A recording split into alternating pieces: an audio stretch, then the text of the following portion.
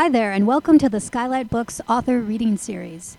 You can find out about this and all of our author events at www.skylightbooks.com. At our website, you can also browse our inventory as well as order books online. And don't be afraid to follow us on Twitter or even be our friend at facebook.com. If you'd like to talk to a real person, we can be reached at 323-660-1175. Thanks for listening and enjoy. Daniel Clowes is the acclaimed cartoonist behind Ghost World, Art School Confidential, and the Eightball comic series, and many other stories and books as well. He was nominated for an Academy Award for his screenplay adaptation of Ghost World, and he has won several Harvey and Eisner Awards for his comics. And Dana Gould, who is here moderating this discussion, is a comedian and comedy writer who wrote and performed on The Ben Stiller Show, wrote for The Simpsons for 6 years, and appeared on Seinfeld, The Aristocrats, and other film and TV roles. He was a regular contributor to the Adam Carolla radio show, and his stand-up special, Let Me Put My Thoughts in You, is out on DVD now. Without further ado, here is Daniel Clowes and Dana Gould.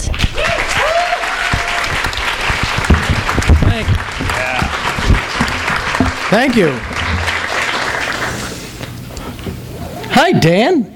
Hello, comics fans.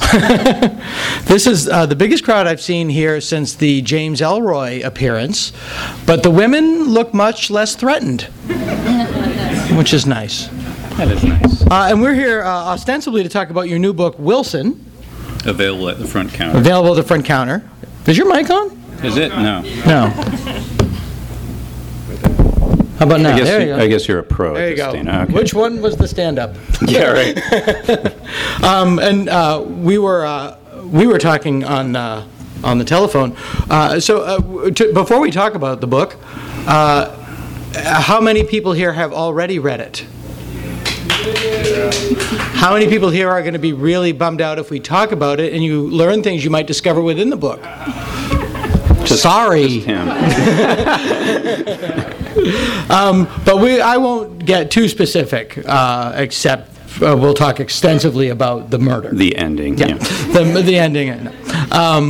But we were talking about the Wilson's personality is he's a lot like a stand-up comedian in the way they really are in life, which is solitary, angry, misanthropic, abrasive, but it's the people.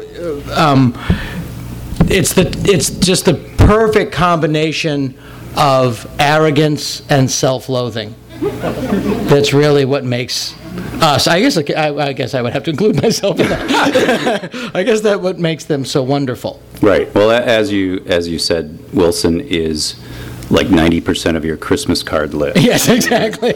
I know this. I not only know this guy, I spend most of my time hanging out with one variant of him. I find I'm quite shocked by the reviews of people saying, nobody could be like this. I guess I need a better sort of friend. Exactly. You don't travel in my circle. Right. We want to get into the audiovisual portion of the show. Yeah. You have some of your old burlesque loops that you brought, which I greatly appreciate. My early work. But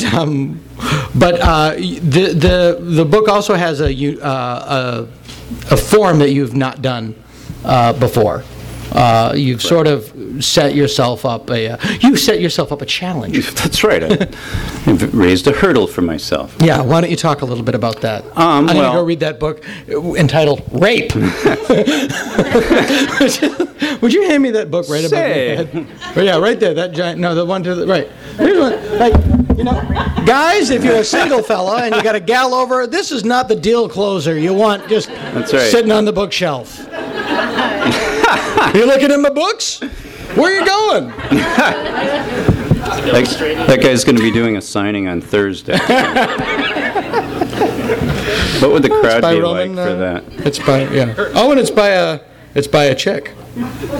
Uh-oh. Somebody's angry. Okay. I kid. I think you have to buy that. I kid the rape victims. I kid. Yeah. So anyway, Wilson has a specific sort of motif.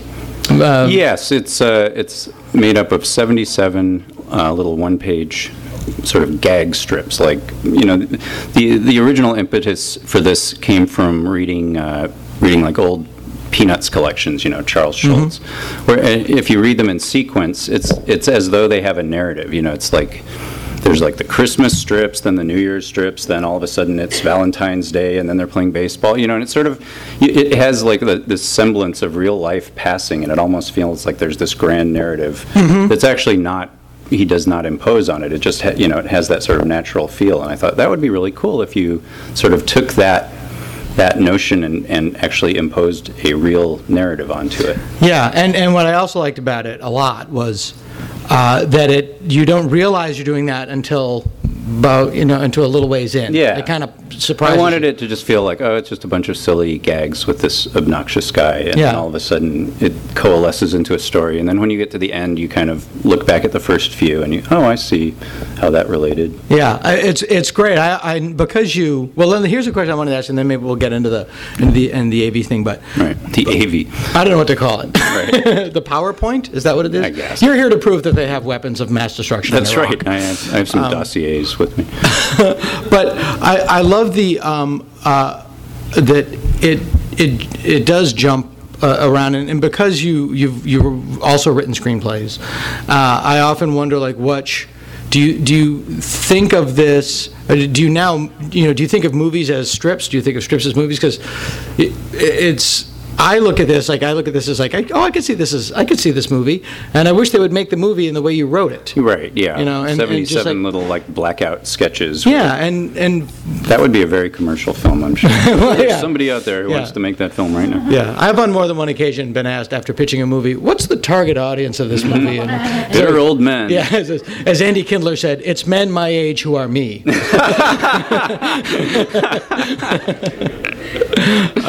But as I said, who doesn't want an opera about Renfield? Right. Come on. I can't believe that Universal Studios is saying no to my Peter Cushing biopic. Good day, sir. That's great. And when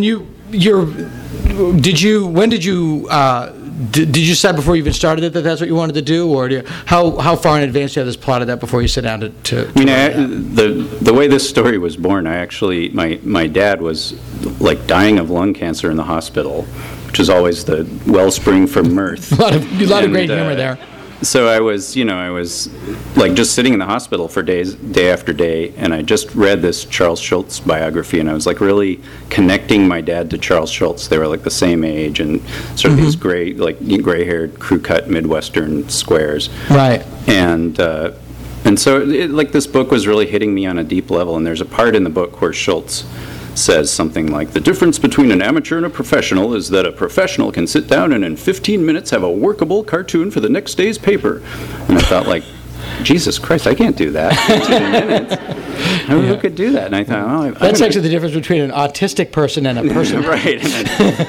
And so I that was my challenge, but I just had a little sketchbook in the hospital, and I thought, I'm going to draw a couple 15-minute strips and see how it goes. Uh-huh.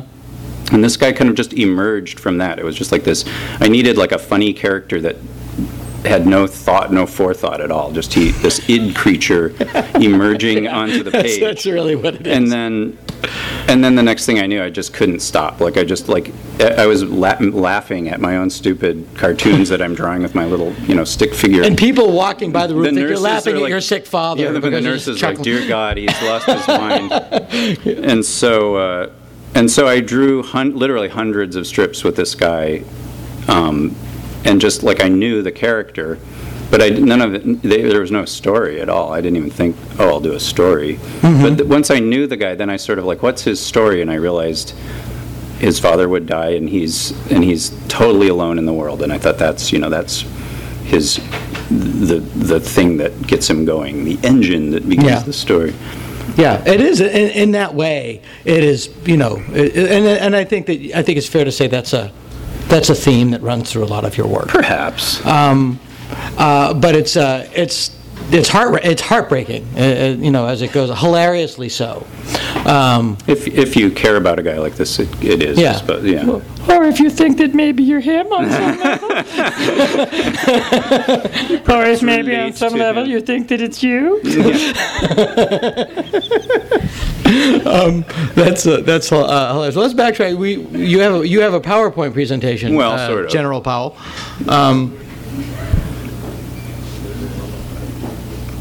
We're going to take you back to the golden days of burlesque. And do 5 minutes of your. Oh Christ! Can I do 4? I was. But here's what a really funny person would say in that situation, as opposed to myself.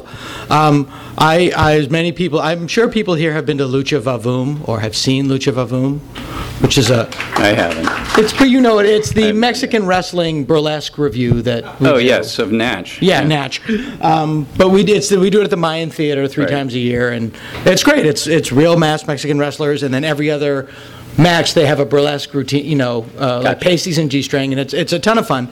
And one night we were there, and a folding chair fight broke out, as is wont to happen. And I said to Gary Shandling, who was there near the front, I said, I'm going to bring you on now to do about 10. Without flinching, he went, would you mind? See, that's what a really funny person would say. Right. And look at that. It took just enough time to tell that story, and now we're heated up. You're a pro. Look at that.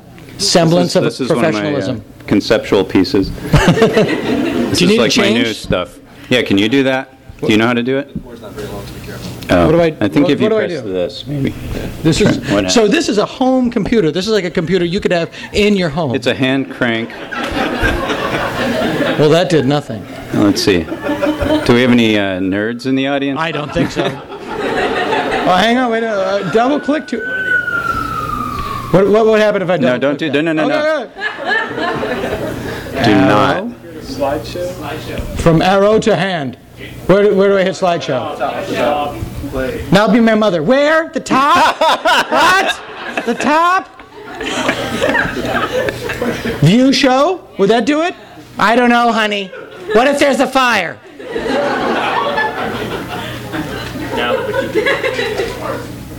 Guess who doesn't sleep in my bedroom now? Your father. This is the lamest slideshow ever. No. Spacebar. Yeah. Wait, I didn't do that though. Could you tell I did that? So, Jamie, throw my voice to give myself my own. So we were talking about this on the other day. Tell us about what this is.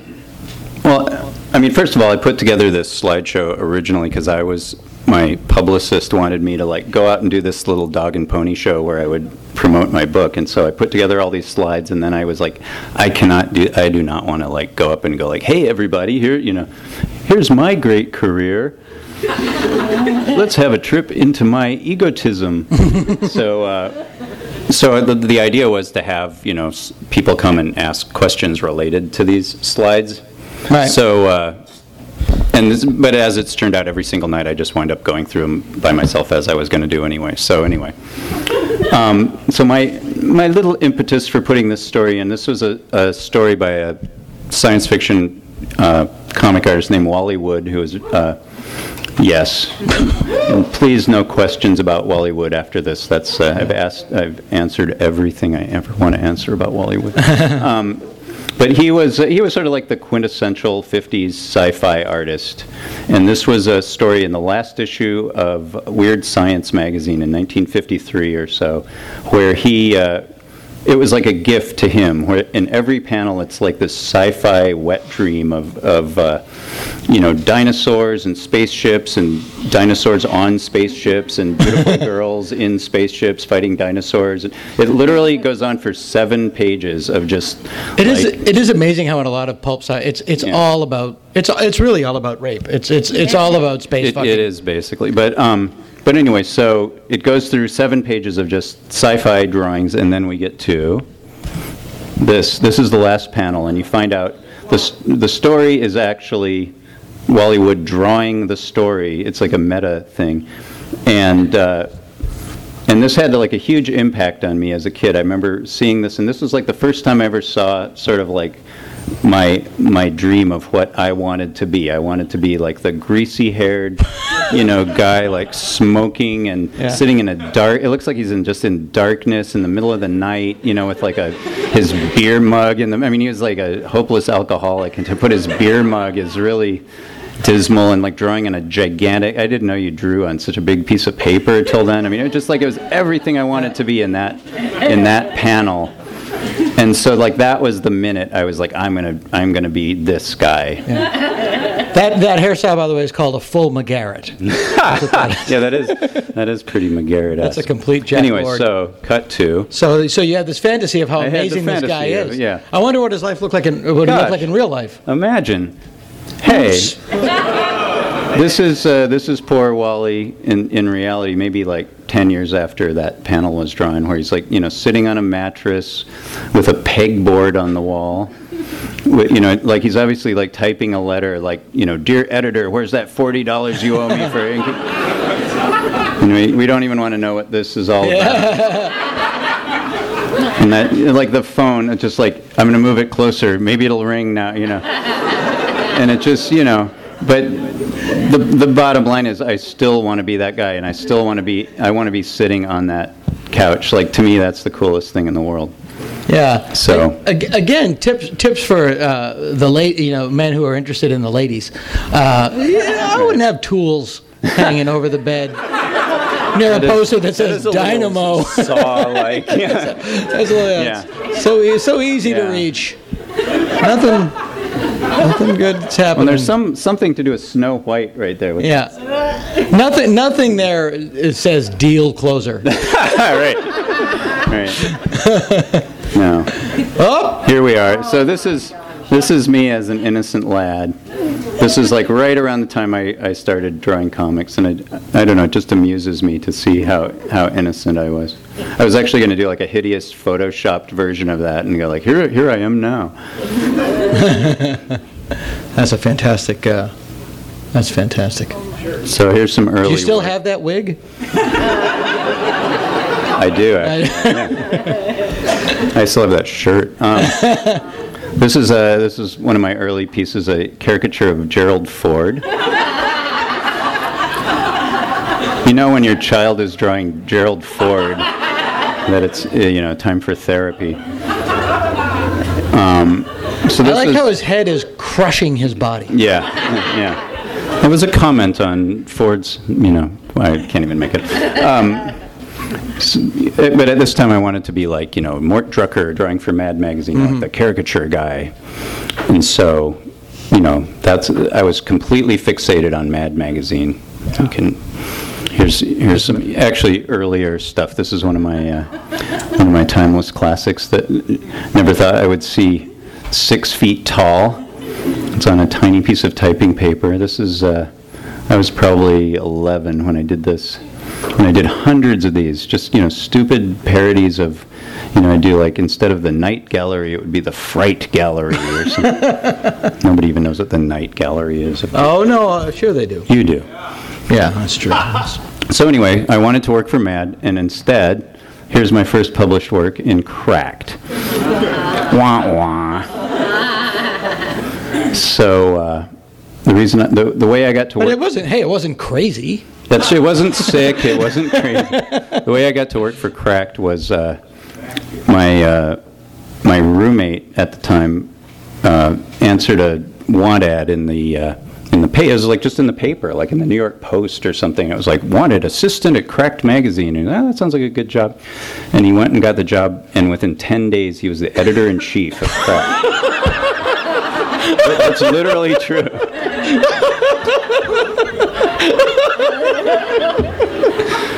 It's like went from literally working at like a record store answering phones to making $60,000 a year. That's fantastic. It was so cool. It's kind of in Apocalypse Now. Who's in charge here? Ain't you? and it looks like somebody's making his first appearance in the last panel. Yeah, there we are. That looks like our old friend. Oh, no. That looked like Lloyd Llewellyn in the corner there. Everybody did back then. I just like this cover because I can't believe I was in this magazine. That makes me feel so old. Like this was like the current movie, Rocky II. Like, I think that's Rocky 4. oh, it's 4. Well, okay, sorry. But I mean, Dolph Lundgren was still, he was a viable star at this point. Mm-hmm. Back to the Future was in the theaters. I don't know, that cracked me up that I was in there. Oh my God, that's hilarious. Have you seen the last Rambo? I never did. You no. should really see it. Okay. It's an orgasm of carnage. Okay. There he is. So now, I don't want to talk about every comic I did, but this is the first thing I ever did on my own. Oh. And this is my dark period. Something. Yeah. Uh-oh, we've lost it. Power. Wah, wah. It's funny. I was at the store today, and I saw sardines packed in oil, and they turned that around really quick down in the Gulf. They already got the stuff in the stores. Huh? If you squint really hard at the Sex and the City 2 billboard, it looks like the Rolling Stones are doing a perfume ad.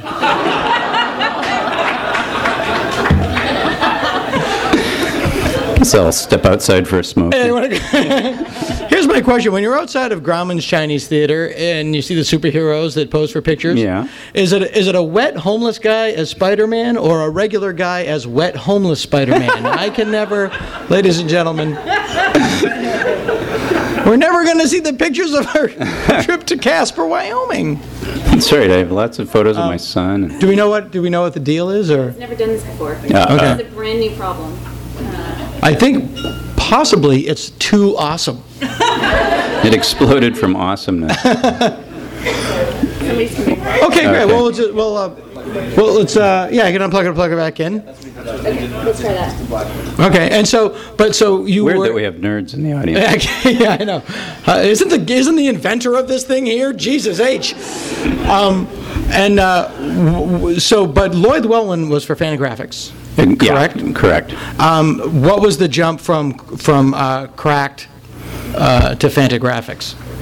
When I was working for Cracked, I had a lot of spare time, as you can imagine. Yeah. And I thought, what should I? There we go. Oh, cool. I thought, what should I do? And I thought, I should draw an undergroundish kind of comic. Here, this was to show sort of the context. You also are sporting a full McGarrett there. You really did. I call that the full Gumby, but yeah. But you've got the forelock. You've got the the Jack Lord forelock. I was trying to find something that would show the context of the comic world in 1986, and I was going to put together a show of different covers of comics and stuff, and then I found this photo, and I thought, okay, enough said. Yeah. But it is that absolutely is a bunch of comedians hanging out after a show. It truly to me, I have that Jack Nicholson in The Shining quality. I wasn't in this photo originally. I was never there. And the Clockwork Orange poster is almost stabbing you in the head if you look really closely. I didn't even notice that. That's chilling. And that's kind of a, see, there was the guy in the front next to the African American woman. That hair, I kind of had that hair, and my wife says It was a mullet, but it wasn't really. No, it's even worse, really. Yeah. Yeah, it was a bad party in the back and no business in the front. Right, no business being done at all. So now here you go. Here we go. So Lloyd Llewellyn. I have this issue at home. There you go. Is it mint? To finish my little Lloyd Llewellyn story, I finished one story with this character that I made up in literally 5 seconds. I was like, let's see, let's have a good character. Okay, a guy with a bunch of L's in his name. Fine, that's it. That's his personality. Case closed. So I did a 10-page story, and then I thought, well, what am I going to do with this? Nobody's going to publish this. And I saw there's this company called Fantagraphics that did the Comics Journal, and I thought, well, if I send it to them, they'll send me some feedback. I literally thought circle, begging for notes. Yeah, literally. They would circle, the misspelled word, or I don't know what they would do. And so I thought, well, they'll give me some feedback, and then years down the road, I'll hone my skills, and then I'll have my own comic. And so then, 3 days later, I get a call, we'd like to give you your own comic. I was like, but I'm not ready. Yeah, exactly. Right, I just got the janitor job at Cracked. And so, but of course, I was not really ready to do this comic, and I wasn't really that into drawing this character that was sort of imposed on me because that was who I submitted, and it was ultimately canceled. And I was ready to give up comics, and I thought, well, I got to do like one that's like the one I really wanted to do, and that's what this was. And the idea was to do like 3 issues and then slink out before they realized how much money I lost for them. Right. And you started like a Velvet Glove cast iron in the first. Did you know where you clearly? I can't imagine thinking you were only going to do 3 issues. You didn't have the breadth and scope of the entire story. I actually thought it was going to be 3 issues long. I thought, I can do like a 3-issue story. And what year but is I didn't that? even know the second chapter when I did the first one. Like 88? 89 was when 89? it was printed. Yeah. So I probably did it in 88. Right, because I remember when it came out, I thought it was Twin Peaksy. But Twin Peaks is actually after Velvet Glove by about a year. Nobody remembers that. No, but 8-Ball, when it started to roll. Yeah. Reminded me. Yeah, no, everybody was, oh, you saw Twin Peaks. And I was like, no, I'm afraid not. Well, I think you're a homo. That would be, for the... Oh, no. That's what happens when you say the H word. It would be great if maybe for a brief moment I'll interview you like Jack Webb. Right, okay. This your comic? Yes. I'm proud of that. Yeah, sick of that story? So this your new book? Yes. Well, pardon me while I jump up and click my heels. That's what he said once. Is this your apartment? Yeah, man. Well, pardon me while I jump up and click my heels. There was another great end of a Dragnet once where Gary Crosby was playing a painter. I remember that. Oh, where he asked to see a picture of, do you have a picture of your girlfriend? He goes, yeah, man, I got a picture. And it's like an abstract painting, and he and Harry look at each other like... And then he said, I swear he said this, or I'm remembering it incorrectly. He goes, I don't need to clean up, man. I'm an artist. I'm like Picasso. And then at the end of the episode, when he's the square John. Right. And he goes, Picasso, my apartment's kind of neat now. I don't feel like Picasso anymore. I'll bet I know somebody who would appreciate that. Mrs. Picasso.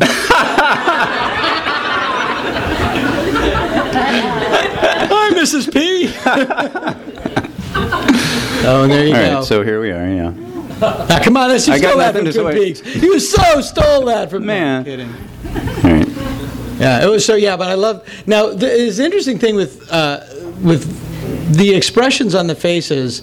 Is this a trade secret that I'm going to ask you about? You have a photo reference that you use for some of your stuff that I've seen. Do you know what it is? Is that the... What is it? Let me ask you off mic. Oh, yeah. But I don't really use those for reference. Oh, really? Yeah. Just because I thought when we were at a... Shut up. We were at a key party. Get a hint? We were the world's worst key party. It was just before Colonel Sanders died. Oh, man. Who was at the key party? Dan Clowes, Colonel Sanders, and me. It fucking sucked. No, but you had this collection of old mugshots that you bought. And it really is, and I just assumed, because if you look at the fourth panel there, it's just people at the worst moment of their life. Yeah. And it's just like this, and they just have that look in their eye. They're like, fuck. There's no more downhill. Right. It's just... Shoplifting at Gimbals again, yeah. So clever. So while Velvet Glove I was trying to capture my inner life in a narrative. I was trying to just use my dreams and weird, just anything that felt uncomfortable. That I don't want anybody to know this about me. I'm going to put that in. Mm-hmm. That was how I did it, and that's why it was sort of fun to do and fun to read, I think. But that was my inner life, and this was my outer life. This was the world I was all of a sudden plopped into. The comics world, as you saw in in the late 1980s, which was not hospitable to my little.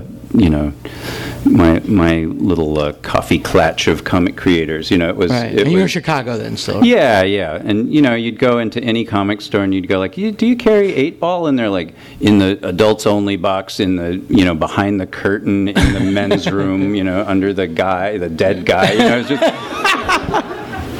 It's in there with the elf porn and just all the stuff. I never understood that.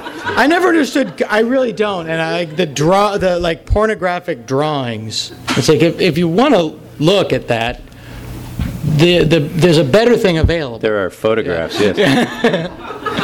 There's I've always actually admired that. I thought that shows like a certain artistic sensibility that I prefer these comic strips to the Yeah, no, I get that. It's just not. Yeah. Carol Hernandez, Gilbert Hernandez's wife. Yes. Of course. Told me a really funny story about like they would be because they would be like talking, we got to go to your mother's, and she'd look, and he'd just be like drawing a giant cock. Yeah, I know, and they're gonna take out that same old ball of tied up Christmas decorations, and we should just stop off and get a new set of string lights. I don't know why these big veins on this. It's really bizarre, a crazy. Way to make a living. Are we? I never. There was a. Blind. I don't know if it's still there, but at Golden Apple, it used to be the adult section had those Western doors. Right. So when you walk, you're like, shame. Right. It's one of the. I rarely quote my own jokes, but this is actually a Simpsons joke that I wrote that I'm actually somewhat proud of. When Ralph Wiggum went into the porno section of the comic book store, it was just quiet, and then you just hear him go, "Everybody's hugging."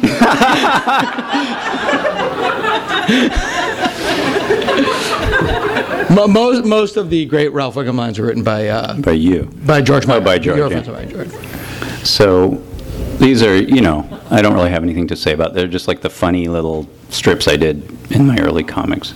I don't have any like backstage dirt on the insignificant shrimp. No, but you do have a great. This is you have one of the things that I caught my eye originally was you have a great sort of mid-century aesthetic in your drawing that I like. Well, thank you. Yeah, it's you stole that from Mad Men, I think, back in I did. 90. I did.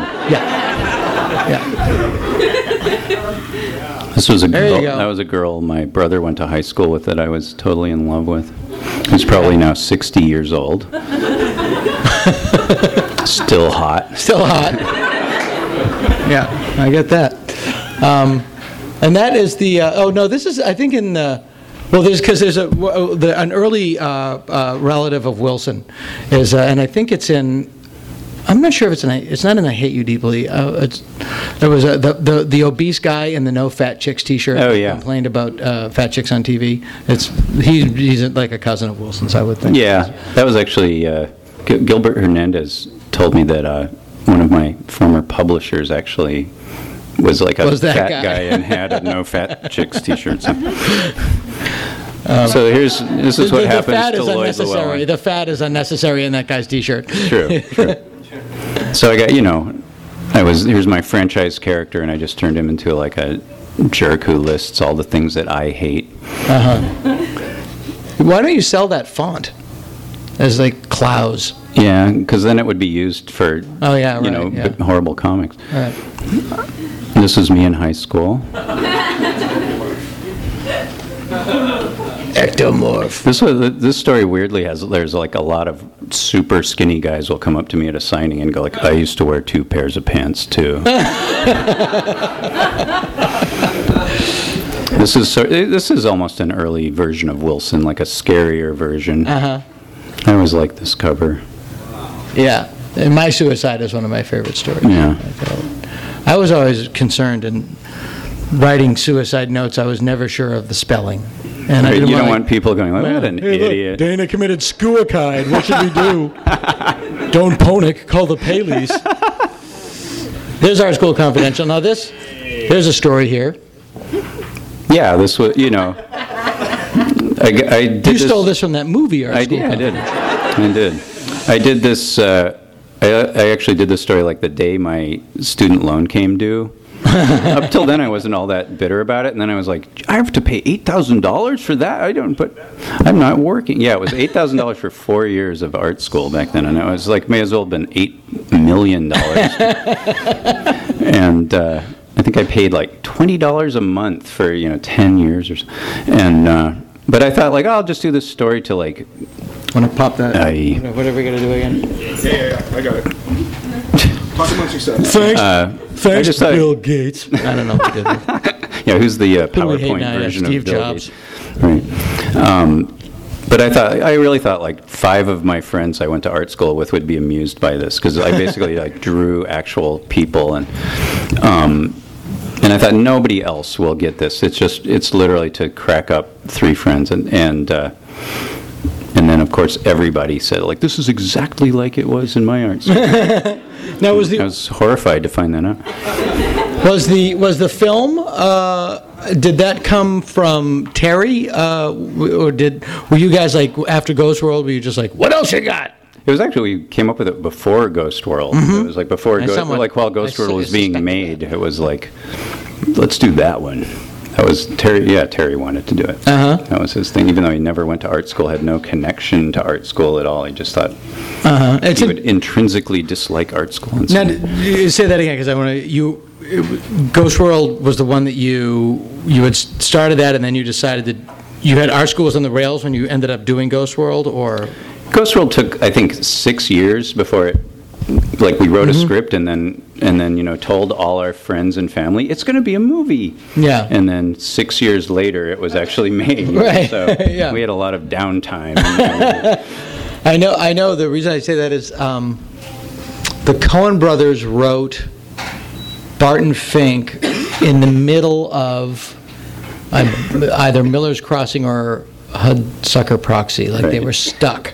And they just said, oh, let's write a movie about a writer that's stuck. Right. And then they wrote Barton Fink, and then they sort of broke their writer's block and went back and finished the other movie. It's such a great story. So this... You're still living this up is my right? sellout phase. This was a... Slacker Cola. This was an absurd product. For those who don't know, this was Coca-Cola... This photo says to me, by the way, just the 90s. Yeah, totally. Coca-Cola decided that, there was this whole like slacker generation who didn't like to be sold to, so they were going to create a product. Yeah, well, they were going to. How do we sell to them? They thought, well, we'll create a product and we'll just say like, this stuff isn't really very good. It's like you could buy it or not. We don't care. It's. Life is worthless. All this stuff, all the stuff I've been selling in my comics up till then. And so I told them, my comics don't sell very well. This is not going to be like a big. This isn't going to be a big seller. Is this at Coca-Cola? This is actually an ad agency. An Emerald City here or something? No, it was an ad agency that got carte blanche. And I could not believe it kept going. It was one of those projects. I was like, I can't stop working on this because I cannot believe it's still going. Right. Every day you think like, okay, that we're not going to do the cola that we're going to say is terrible. We're not going to actually do that. And what else came of it? Well, I was going to say, and so it cut to it actually is released and foisted on the public, and then it wound up losing so much money. It lost more money than any product in Coke's history, including New Coke. It was. So I like to think that my anti-corporate cred is totally solid because I lost. Right. How many out here have lost millions of dollars for a multinational corporation? Was it Coke inside? No, it was this orange thing. It was. I remember like when we were doing. I said, "Well, what kind of soda is it?" Yeah, they said we're not sure. We tried a few, and I said, "Well, like what color is it?" We don't know yet. It's green or orange. But the funny little story about this is that they to draw this face, they sent me what's called to a professional illustrator a mock-up. And so what they did was it's actually a drawing of my head from a story I did, like an autobiographical parody story I did, and then they took the face. Oh well, so much for my little joke. Try to remember what you were just looking at. It's funny, I just realized the slideshow is working just like the book. You get a little bit. It's right, it's a blackout thing. It's over. Well, if you can recall what that can look like up there. the interior of the face is taken from another drawing I did, and it's the art director put it together. I just basically traced the drawing he sent me, and the amusing fact is that the facial features are from a drawing I did of Charles Manson, and so that actually Coca-Cola put Charles Manson on a can. Charles Manson was kind of a beautiful young boy when you look at it. He was a handsome guy. He was a fancy lad was how he referred to himself. I believe so. No, I think it's kind of... Try it again. Oh, there you go. There we go. We're all right. We're all right. Good. We're good. The show Cougar Town came about not dissimilarly. It was a joke pitch in the writers' room of the show Scrubs. It was like, what is the most cynical fucking show we could think of? And then they made it. And cool. Yeah, that happens sometimes. We did that on the Ben Stiller show. We had a sketch called The Grungies, which was a parody of the Monkees. Right. But it was a grunge band. Right, a 90s match. Right. And they were like, that's a show. I'm like, oh. Please no. Yeah, please. Yeah. And yet, they're selling to OK Cola. They're selling to cynical people. Right. Nothing is more cynical than that product. It's of course, which was the great appeal. So now meanwhile, back in comics, here's Ghost World. Mm-hmm. Who's that? That's the gal from Ghost World. Is that okay? Because no, I know. No, and I look to your lovely bride. Oh yeah, I'm not going to embarrass her. Oh, okay. All right. Now this is a world of ghosts. Tell me about that. Your spooky cartoon. Right at the same time. The movie Ghost World was in the theater. The John Carpenter Ghosts of Mars was also in the theater. Two disaffected preteen girls. A friend of my parents went to see that. And it was pretty good. Your son's movie pretty good. I will top that. Wow. When Mark David Chapman was arrested after shooting John Lennon, they said he was reading The Catcher in the Rye. Right. So my one brother of the several, the one that is as dumb as a bag of hammers, went and read Bob Euchre's The Catcher in the WRY and could not figure out the connection. Bob Uecker, famous professional baseball That's the greatest. player. Yeah, fantastic. Read the whole thing. Oh, I don't get it. Sure, the writing's bad, but kill somebody? And Ghost World was just great. Men don't famously write well-developed women characters, and this is actually a genuine achievement. Well, there you go. This is the one with me. Why are chicks crazy, Dan? This is me making my little appearance in the story, which I felt like You're Hitchcock. I'm actually like drinking OK Cola. I sort of felt like as I was working on this, I thought like I've sort of implied that like I'm friends with these girls, like I'm eavesdropping on what they're saying, and like I thought like, well, I should like allow them to scrutinize me in the same way they would anybody else, and I finally realized this is what they would see. Mm-hmm. That was like me at every signing I ever did at a comic store till like 2 years ago. And as you develop the movie, and as it moved, did you have any insecurity about sort of letting go of the narrative of the novel and letting it become its own thing, or did you? I knew it had to be a very different thing. Like when I first started working on it, I thought, oh, this is the easiest money I'll ever make, and I just like typed up the lines from the script. Here you go. Yeah. It's 45 pages. That's not long enough, and you have a lot of drawings in the script. Yeah, exactly. Wait a minute, that's just a comic. But over the course of 900 drafts, I finally realized like, oh yes, I've got to actually like just forget about the comic and turn it into a movie, and then it was sort of fun once I that is the threw everything away. That is the fun part of writing, when the story actually takes over and it's no, it's over here. When Jack. it was sort of like it's like, oh, I get another chance to do like a different version. This could have been the version I did in the comic, but it wasn't. But there's a million versions you can do. Right. And do you see traces of like the do you envision that it's the character from Ghost World and Iron Man 2, or is Scarlett separate from that? I would like to think that she would have grown up to become a supervillain. I think I think she was in the spirit, actually. I haven't seen Iron Man 2. Nor have I. I don't go to movies whose trailers rape my face. These are some behind-the-scenes photos of some creepy dude with these two.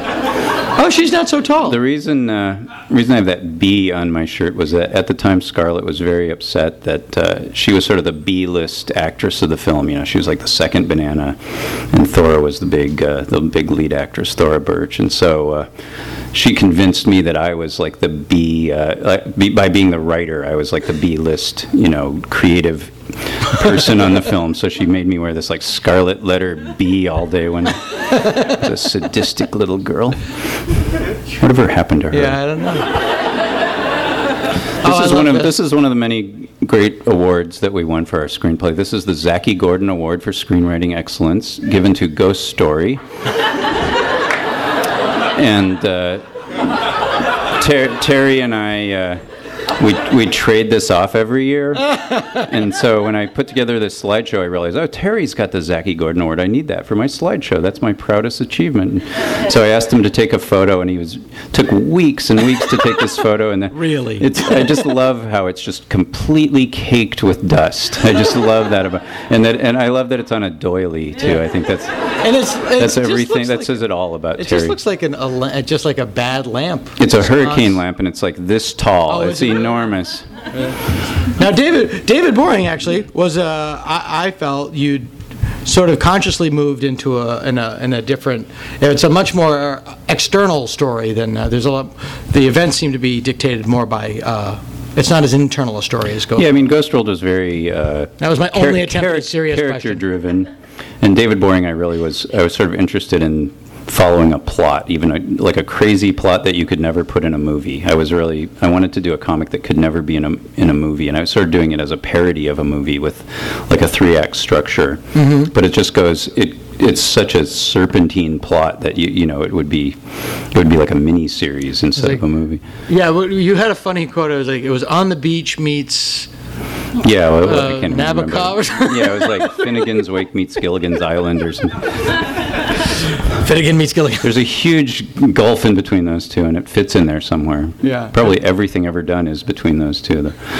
And yet, did you still get calls? That's a movie, Dan. I did. You can actually, actors wanted to buy it, and you can just imagine what actors might think they look like David Boring, and you would be right. Right. There he is. There we go. This is another comic I did. Yep.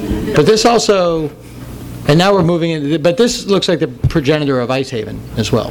That was the comic version of Icehaven. Right. And what was that was another, you get to this place where you start to do these, when you do these one-offs, they all have these unique framing devices. It's very admirable that you don't just keep pimping out your trick. This I did. I started to do this as like an antidote to David Boring, because that was 4 years of like working in this really meticulous style, this kind of oppressive black and white style. And I thought, I'm just going to do a whole bunch of like funny gag strips.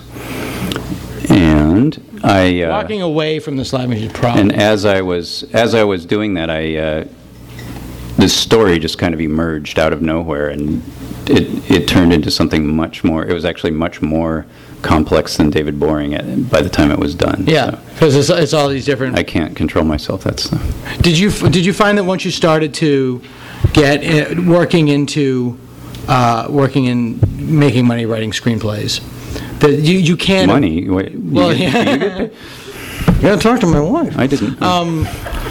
But once you do start working in that medium, that it you can't help but have it inform the other stuff that you do. Yeah, I mean, one of the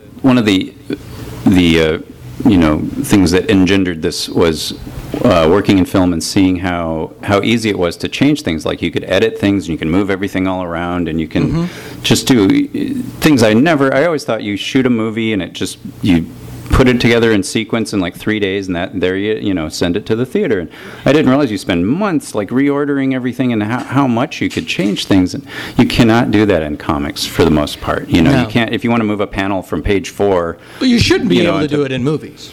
Well, You yeah, should, you know, yeah, but literally, it's spatially impossible in a comic to move a panel from one page to Right. the next. You know, you have to stick it in between panel. I mean, it's Right. literally impossible. So you're kind of stuck with what you've got. So I kind of thought if I did these little short stories, you know, 1 and 2 page stories, I could at least change the order of those stories and have some control over it. And that was very, you know, that made it much less oppressive in a way to be able to do that. Yeah, what I thought when I first started reading the Wilson, and I thought where it was going, and it would be interesting to do, is to tell the story of his life, but track it through different ages, like to tell, like, you know, like flashback to a I was story actually, of the original idea was... Just so we know, this is Spider-Man. You This is created that Spider-Man, yeah. character of Spider-Man. I was originally going to do Wilson's entire life, you know, like from cradle to grave, and that just seemed a little gimmicky. So, and I thought this was I wanted to just cut everything out of the story that wasn't exactly, you know, meaningful to me in some way. So it's, Well, there's one there's really no, like, funny. padding at all. There's one really funny thing. Spoiler Just alert! one funny thing. The thing that really made me laugh is suddenly he's in prison. Right. And it's so Cut to- you don't need to see it, which makes it so much funnier Right. to me. Yeah, and I obviously had 10 pages in between those two strips, and then Yeah. I kept cutting and cutting and cutting, and then it was, okay, there we are. It's always I don't know how this came to be, but I always imagine like when they were writing King Kong, they're like, how the fuck do we get this thing to New York? I got an idea. He's in New York. Hey, what do you know? Yeah, that works. It It works. worked great. So this is actually a big, kind of self-important story I was working on. I spent like a year writing this my big Hollywood story, and I was really trying to do, you know, the great American graphic novel, and I had it all kind of written out and plotted out, and I wound up drawing like 7 or 8 pages, and then one day I woke up and I just thought, like, this is the stupidest thing I've ever done. Like, to try to do like a great graphic novel is really like the dumbest thing you could ever do, and I just hated myself for even thinking that way. Even though I actually kind of like this, I reread it recently. It's actually pretty good, and I may do it someday. But just I felt so unclean doing that I abandoned it. So it's I haven't even looked at most of it. That's your in a great. long That's time. your like bottom drawer. Yeah, Yeah. yeah. I feel unclean doing everything. Yeah, and so I was, you know, after I abandoned that, I was like, what am I going to do? What am I going to do? And I got a call from the New York Times Magazine, and they asked me to do this weekly strip. So I did. I was like on the phone with the editor, and I thought, oh, what do I do for that? And she said, you know, you could just do anything. You could do you could do like a romance story. And I thought, aha, what would I do for a romance story? Like, what would my romance be? And then I tried to think, like, this is for readers of the New York Times Magazine. So I tried to imagine the quintessential reader of the New York Times Magazine, like just this schlubby, you know, 46-year-old lonely schmuck whose like fantasy is basically to meet a girl he can read the New York Times Magazine with. And, Everybody, that guy, this person, the name I'm going to reference is not that person, but those people all look like Robert Smigel. Okay. But Robert has a lovely wife and beautiful children. Okay. So anyway, so that was my impetus for this, was a romance with like the schlubby New York Times reader guy, and anyway, and I did it. Fantastic. I'm going to keep going even though this is not Let's just pretend they can see the slides. Envision, if you will. Wow. So I guess that's Scarlett in her trailer. Oh my! Oh, did that get in there? Jesus. These are New Yorker covers. I actually thought the guy on the right in the spacesuit looks so much like a producer I know. I thought it was him. And he's Stuart Cornfell? No, it's not. It was, no, I like Stuart's a friend. Oh. They said no. The producer I was like was the only man in my life I've yelled at. Wow. I'm one person in my life. Nice. Yeah. guy named Bob Cooper. When I said when I was a kid I wanted to work for Mad Magazine, but my dad wanted me to work for the New Yorker. So those were for him. Although I got my first New Yorker cover when my dad was in the hospital, and it literally came out 2 days after he died. It was pretty unbelievable. Well, God's a cock. Thanks, David Remnick. So this is one Thanks, of the Killy McGee. This is one of the little strip. This is not my new style. This is this is your back to basics. Yes, exactly. My caveman style. This is one of the little strips I drew sitting in the hospital. So they kind of all looked like this. Actually, this is one of the most accomplished looking ones. That's a grim time. Is your mom still? My mom is with us, yes. I have her ashes in my bag. Oh, excellent. Sorry, Mom. Yeah. My dad, my mom had some sort of medicinal reaction. My dad came home the other day and found my mom on the floor with some pliers pulling the worms out of the carpet. Are you serious? I'm totally serious. Wow, yeah, you couldn't make that up. It's like, and I thought, they took her to the hospital, and I thought it'd be great if I had to fly back and come, and the house was actually full of fucking worms. Like, yeah, right. Idiots! She was right. Put her back on her heart medication. No, and she did that great. There's wonderful thing about parents. She has she's the perfect American. She takes 7,000 drugs. Right. And they say, well, the doctor told me to stop taking my blood pressure medication for a week. And then the greatest words that come after that, which I knew were coming. So what I did instead, I'll leave it at that. Yeah. The doctor told me to get over my pneumonia, I should just stay in bed and relax. So instead, I put on a witch's hat and ran around the post office. Great, Mom. It's amazing you don't get better. So on that note, this is my dad in the hospital. End of slide. Hilarious! Here we are, yeah. And here we are, and now you've worked all the way up to... This is the first page of the book. I love people. I'm a people person. It all goes downhill from there. I love that last panel of and when I turned the page and saw that was it, but it was the same the end. But no, it's great that when you turn instantly what you're in for. Right. Like when it's so right. great. It's so great. And as I was saying, and it is one of those great books that, even though you want to read it chronologically, I was my wife was reading something, I was reading something else. I said, "No, just read this one. Just read this one. It's really." Yeah, my goal was to do. I always figure when you take a book off the shelf, you open it to the middle. Nobody ever starts at page 1. They just say, open to the middle, look to see what it looks like.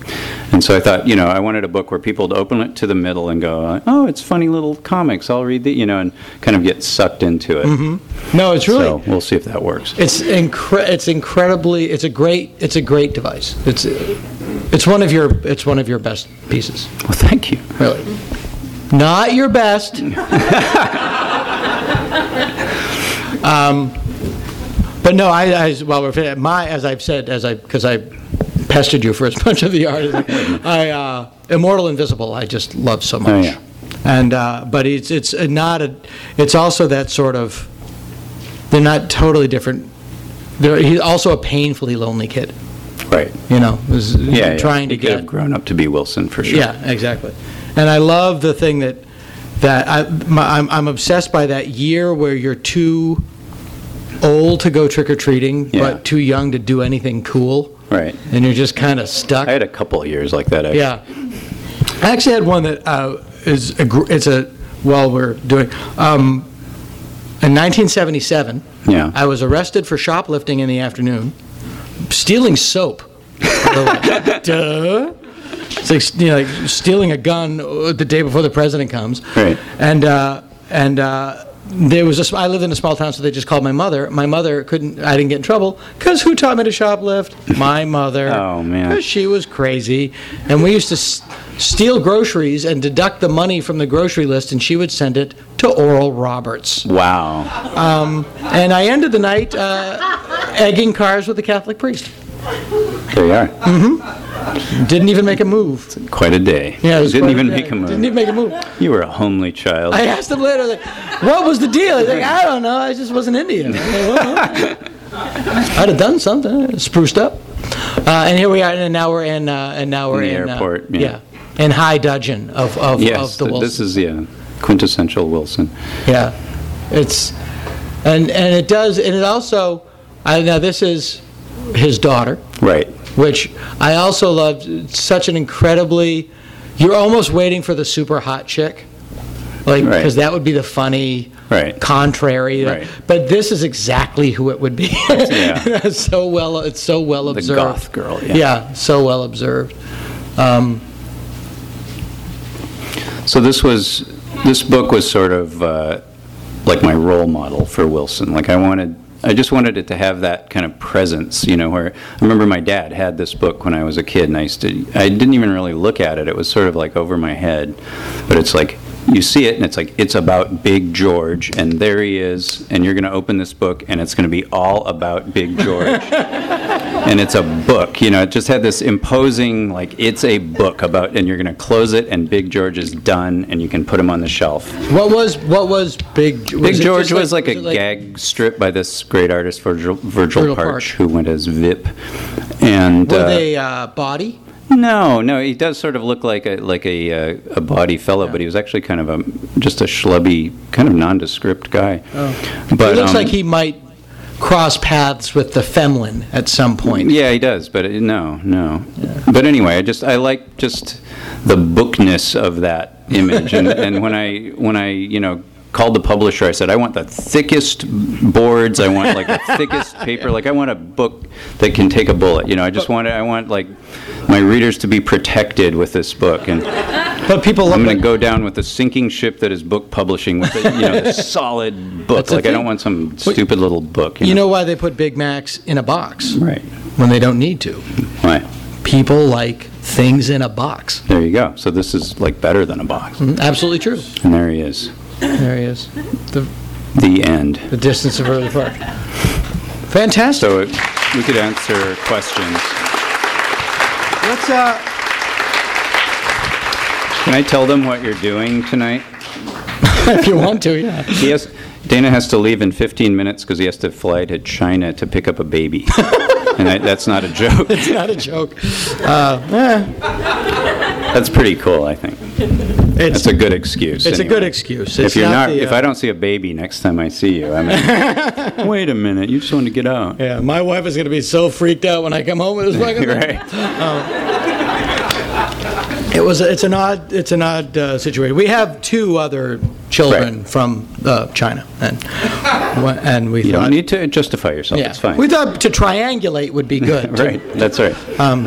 When pit two of them against each other. Yeah, as I said, when we told my mom originally that we were adopting a baby from China, she asked, I don't even want to know. Are you going to teach her English? But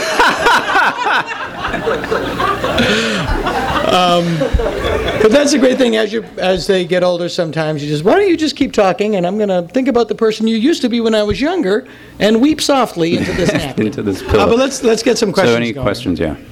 Right in the front. Right there. I can actually see you. Have you ever considered putting your cartoons into animation? Have you ever considered?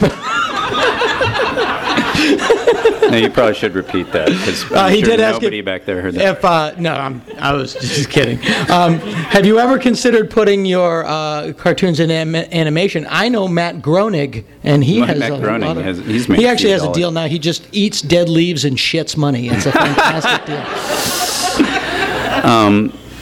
Yeah, I did an animated video for the Ramones years ago, like in 1995. It was like their last video, I believe, and it was. I literally got the phone call on like June 1st, 1995, and they said, we need this this is going to be on the air June 30th. It was like the first I'd heard of it. Yes, sir. And so it was not, it was not my most developed work, but. It was a lot of fun doing that, and I don't know, there's something about animation that really bugged me for a long, long time, and a couple of years ago there was this film called Fears of the Dark, and it was this French film, and they got Charles Burns and a couple other artists to do to do animated films, and they got this guy named Richard McGuire, who's this great artist, to like just direct and do his own little segment of it. And I thought it was so blew me away. I thought it was like so. It was on the level of Hitchcock. Like it's just the most fantastically done thing. And when I saw that, I thought like, oh, maybe animation could be okay. Is it all animated? Or? Yeah, it's all animated, and it's Fear of the Dark. Fears of the Dark, and anyway, so that's something I would like to do if somebody will throw money at me someday. Interesting. Fears of the Dark. Fears of the Dark. It's kind of like your ghost story movie. Yes. You know those Richard Linklater sort of quasi-animated films? Right. That's also face rape to me, I think. Stop it! Leave me alone. Like movies that poke you in the head. Somebody You're a sensitive fellow. Yeah. I just sit there with a damp cloth. Anyone else? There's a hand over there. there. There's a guy. Yeah, let's see, I don't know if this question invites some kind of negative response, but I remember reading some reference. I like your setup. I mean, this kind of, You'll probably call me technically a Nazi for this. What is it? Go ahead. in a comics journal interview, Oh, boy. a reference to your brother as the My poor brother. in the best testing. Was it not? Okay, in the Illinois Penitentiary, was that? Oh, he was, yeah. Yeah, he had the highest IQ in the history of the California penal system. He really did, I'm serious. Your brother? Yeah. Was he incarcerated? He was, yeah. And I'm wondering what has become of him. Just seeing, He actually lives in Chicago and rehabs houses for a living, and he's an all right guy. Can you say what he was in for, or would you rather not? It was a drug-related charge. My brother is a prison guard. They might know each other. I might. Yeah. I don't know what he said to his job counselor. I don't like anal rape per se. I like the idea of it. I can see it as a part of my job. Theoretically. I like to maybe referee, or I like it to be a part of my work environment. I just don't want to specifically be involved. It will stun you to know that I've said that in shows. Yes. The guy that looks like the first series of fuzzy-haired G.I. Joes. you did the death ray. I actually wrote that Death Ray story when I was about 15 years old after reading Spider-Man. It's just my version of that.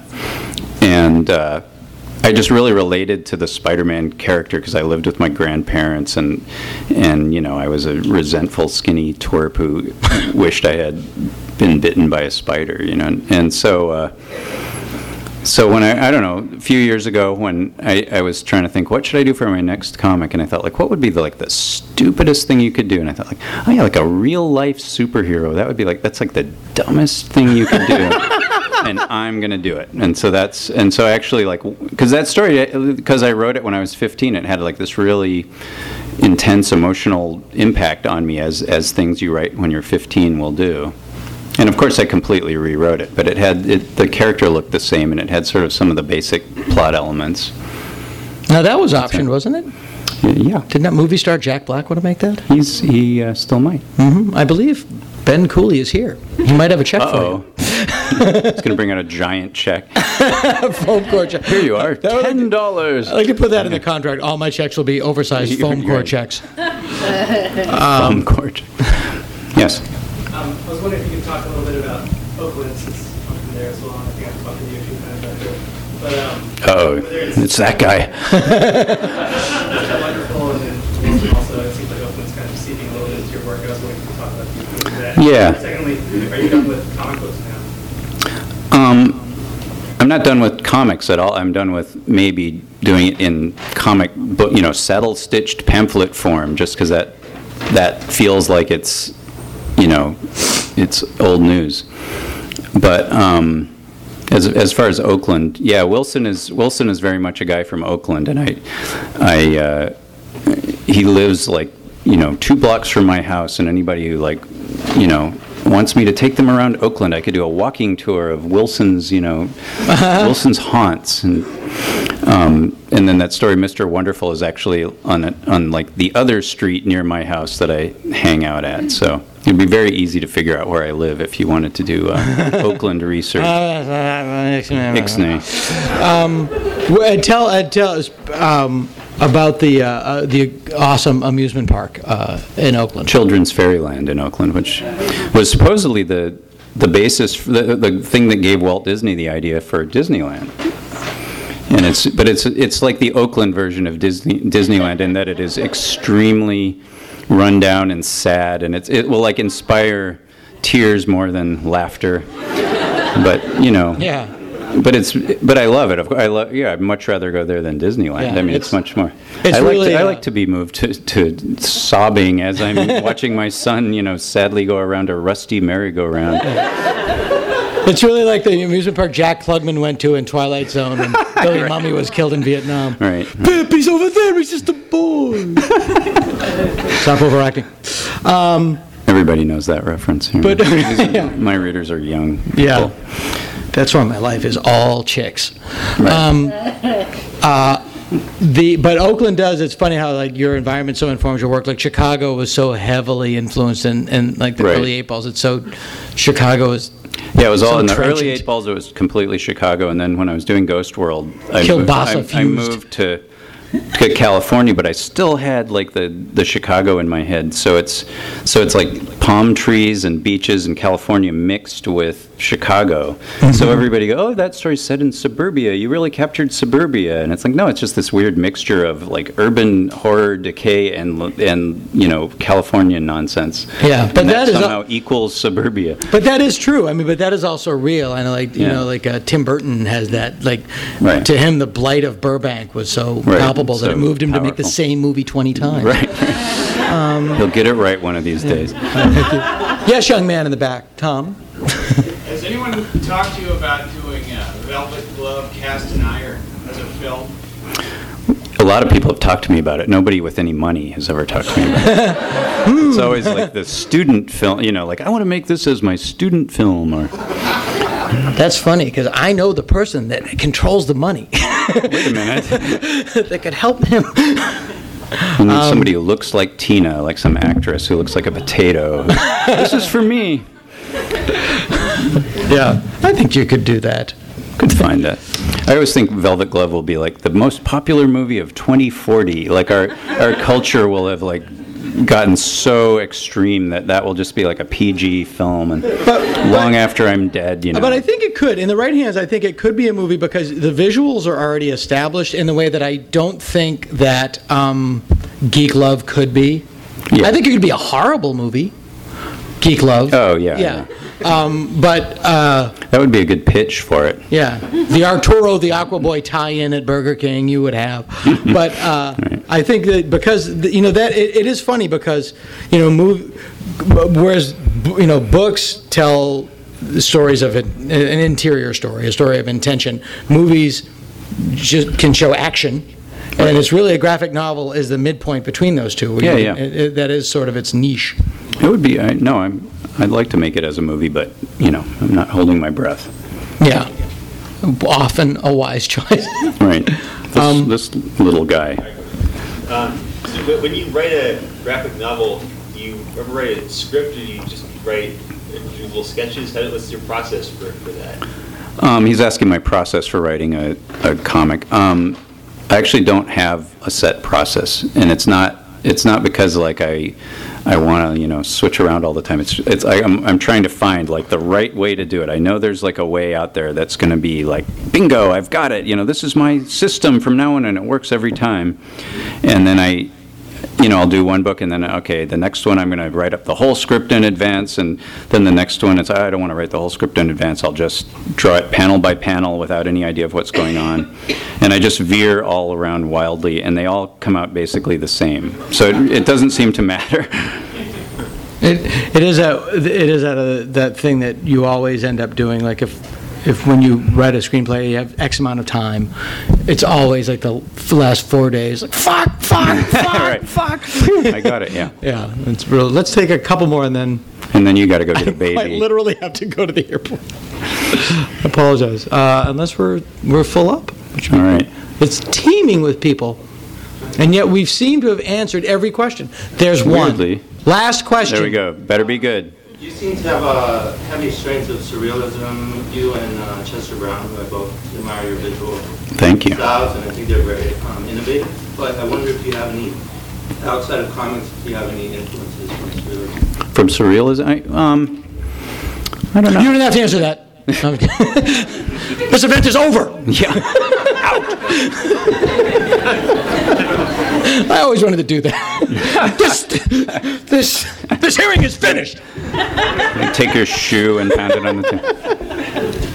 I actually don't have a good answer. I like the surrealist and I like, Buñuel films and stuff, but I can't say I was deeply influenced by any of that stuff, except just by osmosis, kind of, knowing about it. And are you a Dennis Potter fan? I wasn't until a couple of years ago. I actually never sat through any of those until 4 or 5 years ago, and then I watched them all at once. The BBC singing detective. Yeah, exactly. It's amazing. Yeah. Have you ever seen the Robert Downey Jr. one? So I always meant to. I'd love to see it just for that. It's great. It's as awesome as Tim Burton's Planet of the Apes. There you go. Hey, not everybody could make that story boring.